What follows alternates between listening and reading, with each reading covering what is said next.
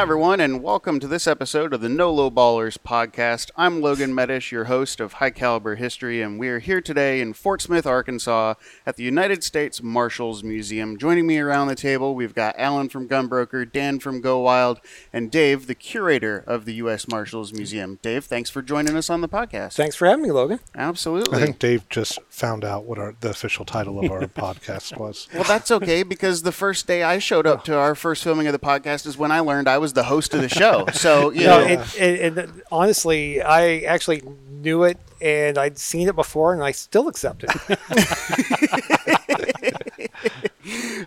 So yeah, we're here at the U.S. Marshals Museum, and like I said, we're in Fort Smith. But Dave, explain to us Reader's Digest version of why are we at the Marshals Museum in Fort Smith, Arkansas? The Marshals Museum is in Fort Smith, Arkansas, primarily because of the history that Fort Smith has with the agency. Okay. Fort Smith is the spiritual home for the Marshal Service, even though the agency started in 1789, signed into law by President Washington, and it's still doing its thing today. In most people's mental thoughts, the history of the agency, when people think about the Marshals, they think about True Grit, they think about the Old West, they think about Hang 'em High. Sure. And a lot of that was in a heavily fictionalized version of Fort Smith, and even today with the new Bass Reeves series on Paramount. Yeah. That takes place around here, or at least the television version of it. And so we're here in Fort Smith partially because of that mental image, but a lot because the history, this is sacred ground for the agency. There are about a third of the men and women who passed away in the line of duty to the agency, to that mission of the Office of United States Marshals. They died within about 150 miles west of us in what's now eastern Oklahoma, into western Oklahoma, what was Indian Territory, what was Oklahoma Territory. And so there's a lot of history there. There's probably more deputies buried within about 20 minutes of where we're sitting right now than anywhere else in the country. Gotcha. And so it holds a special place in the heart of the Marshals, in the heart of the people who have studied them. Gotcha. So it's sacred ground in and around this area for the Marshals for their 200 plus years of history. So that's awesome. Dave, you mentioned a lot of the Western Marshals, but for a lot of us, Marshals are Raylan Givens or Sam Gerard. Can you give us a real brief version of what do the Marshals do? From the founding of the Marshals in 1789, their job was essentially to be the teeth of the federal judiciary. The Constitution says, okay, here's Article 3. Here's the Supreme Court. We're going to let Congress figure everything out. Very first thing the Senate does, they go off, they have a committee, they come back, they create the federal judiciary. So you've got federal courts, the districts all around the country. Each district has 2 offices appointed by the president and confirmed by Congress. One of those is the United States Attorney. One of those is the United States Marshal. Right now, we have 94 federal court districts in the country. There's 94 United States Marshals. There's about 3,500 deputies. And where in Washington's time, in the Old West, the deputies could just get hired, like, can you ride a horse? Can you shoot a gun? Or in some places, are you really good buddies with Steve? All right, come on, I'll help you out. But today, and really for the last 60, 70 years, they've been civil service. Any deputies that you run into today, they are legally and like educationally the equivalent of FBI special agents, ATF, customs. I mean, any of those, they all go through the Federal Law Enforcement Training Center in Glencoe, Georgia. And so they really are the cream of the crop. I mean, it's some of the hardest training, and I know other agencies will disagree, but it's some of the hardest training that you're going to see as a federal law enforcement officer. And that's really what they do. They enforce the nation's laws, regardless of what's going on. They have the authority to enforce the laws. They have the broadest jurisdiction of any law enforcement in the country. They're not really limited to a specific area like FBI or ATF have very specific guidelines. They can only search for crimes within a particular area. But if it's an order or a piece of paper or something that comes out of a federal court, they're responsible. Are you taking a witness or a prisoner or somebody to court? Are you protecting the property? Are you, the judge says, okay, we need to seize these assets. They're the ones who enforce that. We need to make sure that this person gets to here. We need to make sure that people have access to this area. If there's a union case and the court says this company needs to be allowed to keep their business open regardless of what this union wants, they have been called many times for not really union busting, but to enforce the right of companies to take their actions, or in some cases, the rights of the protesters to take their actions. And so it's the Marshals have been, whether it's escorting young black girls into schools in New Orleans in 1960, if it is on the flip side of that, you go back to the 1850s enforcing the Fugitive Slave Act. And so some of it's not exactly what we would think of as bright, shiny history.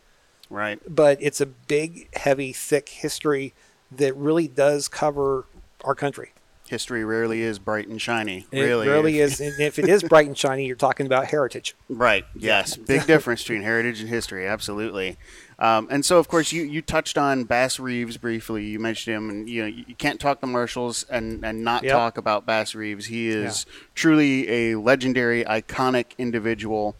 And we talked before we started filming, there are a lot of firearms in the collection that were, supposedly have come down through relatives of Bass Reeves. Yep. And there's a number of great pieces in the collection, but there's one gun that you have in the collection on display in the galleries that without a shadow of a doubt belonged to Bass Reeves. So tell us a little bit about that firearm. So we have one revolver that came to us from a descendant of Bass's sister. Okay. And it's just all this history, a lot of people tend to kind of gloss over.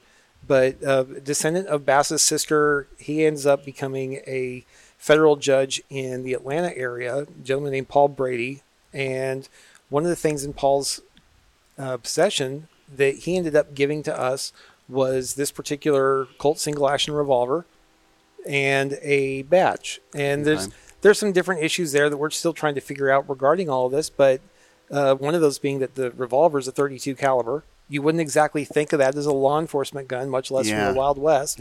But there's also stories when Bass passes away, one of his sons, there's stories that showed up in the newspaper within that week that said this son showed up, quote unquote, took all of Bass's guns and rode to Kansas. So we don't even know if the other ones are still out there. But to your question about the comment about us having other guns that were donated to us under the guise of being Bass's guns, there was an individual in 2014 gave us half a dozen guns and a pocket watch claiming that they belonged to Uncle Bass. And for many years, we thought they were true. But the more research that we have been doing into the history of Bass Reeves and into his family tree, we ended up determining that this was not the case. So about a year ago, we had to make the hard decision to say these weren't them. Right. And so we've acknowledged as such on a couple of different things that the museum does. But we ended up, some of those guns are out on exhibit. They're just not out on exhibit as Bass Reeves guns. Right. They're out on exhibit as amazing examples of guns from that period. Sure. But we just had to do what a responsible museum has to do. Right. And we had to make a hard decision. He gave us the guns outright. We still had them in our possession. And we're still using them to tell the story of the Marshals, maybe not in the way that he wanted. But if it would be worse if we were out there proclaiming they were Bass Reeves guns, and then someone comes up and says, "Hey, you guys were taken because he's not this guy." Right. So it's museum provenance is always a tricky thing, It is. and especially when you're dealing with provenance involving so-called family, ties and relations, that makes everything all the more complicated. And I know this is one of the tricky things within the auction business is like rule number one with guns: don't buy the story. Buy the gun. Yep. So, Dave, can you tell us a real brief history of who Marshal Reeves was? I mean, obviously he's known as a legendary historic lawman figure. We've seen him in a couple fictional representations that have probably not done him justice. So really, who was Marshal Reeves? Bass Reeves, really, we consider him to be the most prolific law enforcement agent, law enforcement officer that the country's ever seen. Born into slavery, sometime between 1838, 1842, somewhere in that range, probably up here just about 20 miles northeast of where we're standing. Up here in Arkansas, the Reeves family had moved there from Tennessee. Later on, they moved down to Sherman, Texas, just south of the Red River. And Bass spends his time up to the Civil War down there. There are a few different stories as to what happened at that point, but being an enslaved black person in America at that time, there's not a whole lot of records. Yeah. Mm-hmm. And so some of this is family story. Some of these family stories have been proven completely false. Some of them have been proven true, and it's just trying to go through and find this. But at some point during the war, or right before, Bass escapes from his servitude, gets up into what's now eastern Oklahoma, and most accepted stories are that he was living in eastern Oklahoma with one of a number of the different tribes that were moved out as what we could now call the 5 tribes, Cherokee, Choctaw, Chickasaw, Seminole, and the Creek. He was with one of those tribes or more, and then by the end of the war, he goes back down to Texas, finds the woman who ends up being his wife, Jenny. They have several kids in Texas. They move to Fort Smith, and within about 10 years after moving into Fort Smith, he gets involved as a posse member. And then in 1882, he starts working as a deputy United States Marshal here in the court in Fort Smith. And over that time frame, from about when he first gets involved as a posseman in 76 or so, up until 1907, he's working either as posse or a deputy, with the exception of a couple of years in the middle of all of this in the 1880s when he's tried for the murder of a camp cook, and which ends up getting thrown out. But this is 2 years he's off the road. But he is one of the busiest people. He's one of the first people that I've seen as a historian who really understood. This is during a time frame in which deputies were not paid per month. They were not paid per day. They were paid by the number of people they brought in. They were paid by the amount of writs and papers from the court that they distributed, subpoenas and warrants and things like that. They were paid for like every little bit that they did. They got paid for mileage. They were allowed to have a posse member. They were paid daily for sustenance for them. If they had prisoners that they were bringing back, they were paid per prisoner. They were paid mileage per prisoner. They were paid per diem. Just all of this that they were getting money for. He figured out this is a guy who could not read or write. He would go out with a stack of warrants that he would have to have at least an idea of what the warrant said. He would have to know, okay, this guy is out here, this guy's out here. I would imagine the posse, whoever he took out with them, was able to read, was literate, right, and was able to help him out in some extent there. But he would go out, and instead of just going out a day or so, grab a guy and come back, he would go and take a big long loop, 400, 500, 600 miles around through what's now eastern Oklahoma, and grab half a dozen or a dozen guys, issue writs and subpoenas, and then come back. And in today's terms, he was making $70,000, $80,000, $90,000 a year. Wow. When most people at that time were not making anywhere near as much. Yeah. And that kind of led to some different issues here in the Fort Smith area, I think, which we really want to try and get some more work to research. But he spent most of his life, especially as a free man, doing this job in the one area of the country where he could do this job. Mm-hmm. He was arresting white men, black men, Indians from a variety of different tribal nations, and he was doing all of this work while being a former enslaved person in the United States. And just simply the amount of work that he did and what he was able to do while being in that state, it just boggles the mind. Yeah. And the fact that he didn't have to shoot hardly anybody. Well, that was my question, was if you didn't get paid for a dead prisoner, right? You only got paid if they were alive. Right. So he had to approach law enforcement, frankly, from a more modern standpoint than your typical frontier sheriff or deputy might have to. Can't do the shoot first, ask questions later mindset with wanted dead or alive. Yeah. Right. And that's one of those things like there you would get some money if there was a wanted poster for somebody that was like $200 reward for John Smith, dead or alive. Okay, great, fine. you can get that still. But you're still going to be trying to go out, and it's like you get that John Smith. If he's 100 miles out there, that might be worth 20, 30, 40 bucks just to get him back. Right. And so it's just you leaving the body out there and having to pay for the burial, you're going to be a losing proposition. And so during the course of his life, he's credited with shooting and killing about 14 people, including William Leach, his camp cook, which in an accident. There were a number of other cases that I'm, as a historian, trying to go through and verify some of these and try to find what we can. Some of these we know, okay, there's 14 out there. We're still not exactly sure what all the 14 are. And the ones that we do know that are on the list, we might know a couple of names. These two guys, we don't know where that's from. So yeah, it's just knowing that he was good with a gun, just simply the fact that he did all this stuff, but was never. Well, the fact he survived. The fact he was survived. Yeah. And the jury's still out as to whether or not he was ever actually even shot. Interesting. So. So, obviously there's a huge storied history for the Marshals even before we get to the 20th century. But once we get into the 20th century, the idea of what most people think of with the Marshal, kind of changes, And one of the pieces that we have here on the table here from the collection, I think can kind of help speak to that. We've got this tear gas gun here. So tell us a little bit about this artifact.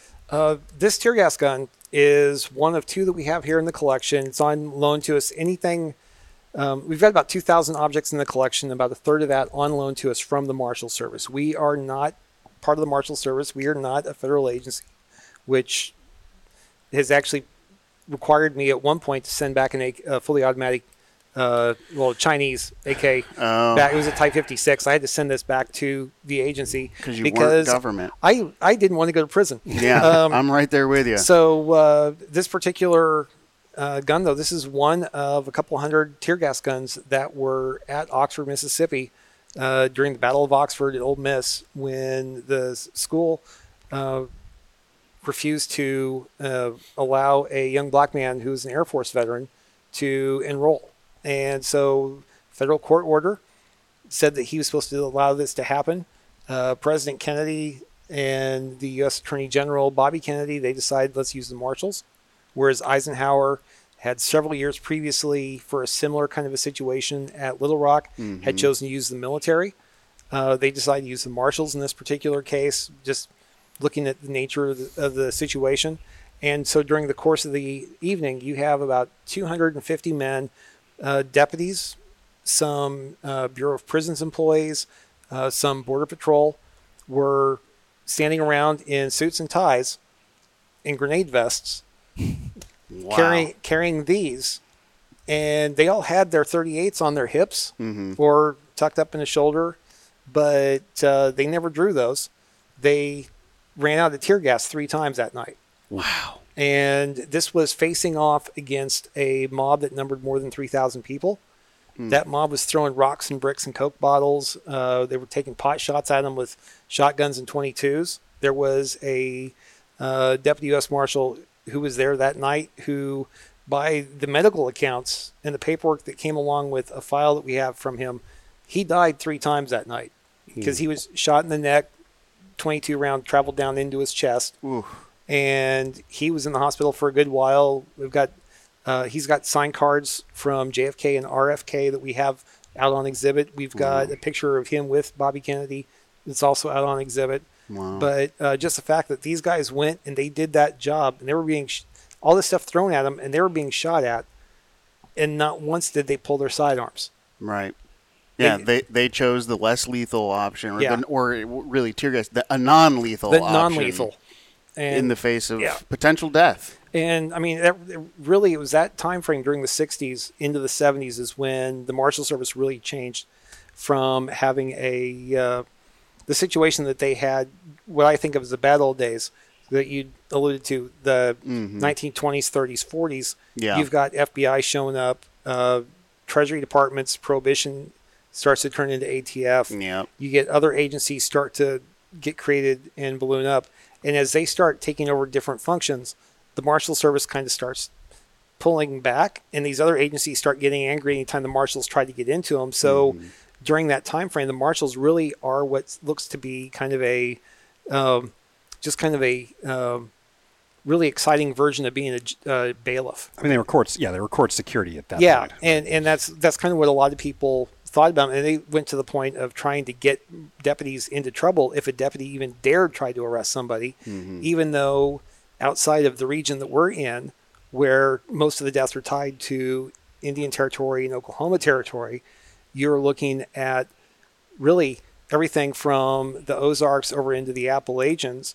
And most of the deaths, like if you went from this part of the world, the next most dangerous area would be in the back hills where people are making moonshine and deputies going up in with treasury officers. The treasury officers, the revenuers, weren't able to arrest people. They had no arrest authority, but it's kind of like looking at ATF, that you've got enforcement and you've got industry operations. Right. It's like industry operations. They're the ones that will show up at the clipboard. Enforcement's the ones that show up the badge and the guns. And so with the revenue would show up knowing what the law was. Marshals would show up with them with the badge and the guns, knowing that, okay, you point out whether they're breaking the law and I'll arrest them. And so when you hear stuff like Tennessee's wonderful song Rocky Top, there's the whole line about once the two men go up on Rocky Top looking for a moonshine still, they never came back down. Guess they never will. They're talking about a deputy and a revenue officer. Yeah, it's fascinating stuff. It's an incredibly interesting period in the Marshals. Well, it's an interesting period in American history, and by extension, an interesting period of the Marshals' history. We've got an interesting combination of artifacts sitting here on the table. We've got a Smith & Wesson revolver that's sitting in a baseball glove next to a baseball card for a player that I've never heard of. So, what is going on? How are these three things related? So, there's a guy named Chuck Goggin. He was a baseball player from Tennessee, and as he grew up, he just wanted to play ball, play any position you gave to him, just as long as he was able to be on the field, help the club. And like whether it was like in just regular little leagues, whether it was high school, whether just whatever. Didn't matter as long as he could play. He just wanted to get on the field and play, and he wanted to help the team. So he ends up finally getting into the minor leagues, and is just called up for the majors in time for Vietnam. Oh, geez. So there's like one of the famous things about World War II in the United States is people like Ted Williams. Yeah. You've got world famous players who also become war heroes. And there's a reason why we don't have any of that from Vietnam, is because all of the professional ball clubs would send their players off to get signed up for the National Guard. So Chuck is injured when his club goes off to the National Guard. He comes back about a month later, gets a letter that says you need to show back up and get your physical done again. He shows back up, and that physical said, okay, you're ready to go. And they sign him up for active duty, which he decides he doesn't want to just do anything halfway. He's not going to go in and get drafted. He signs up for the Marines, goes off to Vietnam as a combat Marine, serves very honorably, gets, if I remember correctly, a couple Bronze Stars, gets a couple Purple Hearts. And while he's there, they offer him, it's like, we want to promote you to sergeant. Just, you've been doing a great job. And said, well, no, because if you do that, I'll have to stay in the Marine Corps another year. I'm supposed to be showing up at spring training. And said, okay, fine. So he goes, he refuses that, shows up back into spring training, plays a full career.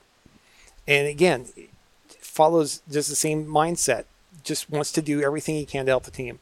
When he finally retires after being a player and a manager, his people he knows in Tennessee, they go, hey, there's this job that we think he might be good for, and they nominate him to the president to be the new U.S. Marshal for the Middle District of Tennessee, and he gets accepted and confirmed by Congress, and this is the Smith that he carried as a sidearm while he was a U.S. Marshal. Very cool. And so he carried this, but what we ended up with here at the Marshals Museum, not only did we get that revolver, this is one of his mitts. Nice. That we received. And it's a well-worn glove. Well-worn glove. Goggin, 13 right there. Yep. Very cool. And then beyond that, we also have one of his baseball cards is when he played infield the Atlanta Braves. That's very cool. And he just it's looks just- like a lawman in Oh, that yeah. picture I too. mean, it's You just- know. Yeah, he's just really excited. He started out with 64 playing for Salisbury and then one of the Pittsburgh clubs, and then 66 and 67 in military service. Wow. Came back out and played until this was in 73, and I think he played for another year or two before putting the glove down and taking up the manager's cap. That's really cool. I mean, if you look at baseball players through history, I mean, Nolan Ryan looks like he should have been a U.S. Marshal. But, I mean, this guy's the real deal. right. Yeah, I mean, Yeah. and it's just amazing when you look at this agency and you see the type of people who do this job. That's typically the people today who are serving it. They're some of the best and brightest. They want to do what's well for the team. They Yeah. want to help. They want to try to make sure that everything happens. The guys who were standing side by side at Ole Miss, they may not have wanted to be there. They were still there. There's, in the words of Al Butler, the guy who was in charge on the steps that night, you put on the badge, you do the job. Sure. And I'm sure that there were people who were on those steps who were segregationists, didn't believe that this young man had the right to go to Ole Miss. But they had a job. But they to had do. a job to do, and they swore that oath, and Yep. they were going to defend that oath. Yep. So, Alan, what kind of, real quick, can you tell us what kind of Marshals-related stuff we might find on Gunbroker? Sure. Well, Winchester, of course, famous for their commemorative editions. I took a look a little while ago, and there are a number of 1892 commemoratives, U.S. Marshal Service. They're 16-inch carbines, really beautifully engraved guns, around $2,500, which for Okay. a Winchester commemorative is pretty standard price. But Yeah. they are really beautiful. So if you want a keepsake or a collectible that honors one of our best law enforcement agencies, there's plenty of options out there. Yeah. Another option is to get yourself a commemorative brick here at the U.S. Marshals Museum. That's one of the fundraising opportunities they have here. So you can honor the memory of someone both ways. You can get a commemorative Winchester. You can have a brick put out here at the museum. And certainly we recommend you come visit the museum. 100%. Yep. They are, what are your hours? You're 9 to 5? 9 to 5, 7 days a week. We are open 362 days a year. The only days of the year we're going to be closed are on Thanksgiving Day, Christmas Day, and New Year's Day. So there you We're go. open otherwise. No excuses not to get here. And when in doubt, you can always hit our webpage, hit our Facebook. And, I mean, it's just anything that if you've got a question about something, we're more than happy to answer. If you think you're related to a deputy, if you think you've got a neat piece that might have some Marshals history, Right. we're more than happy to do this. I've been dealing with guns and museums for 20 years, and I love helping people find a home for their guns. Awesome. Well, guys, thanks for sitting around the table. Dave, thanks for joining us on the show and Thanks for having me. telling us some awesome Marshals history and some neat pieces. And thanks to all of you who've tuned in to this episode. We really appreciate you being here. Make sure you are subscribed on your favorite platform. Leave us some reviews, some comments, some likes. It's all a tremendous help. We don't get to do this without you. So thanks for joining us, and we will see you right here next week on the next episode of the No Lowballers podcast.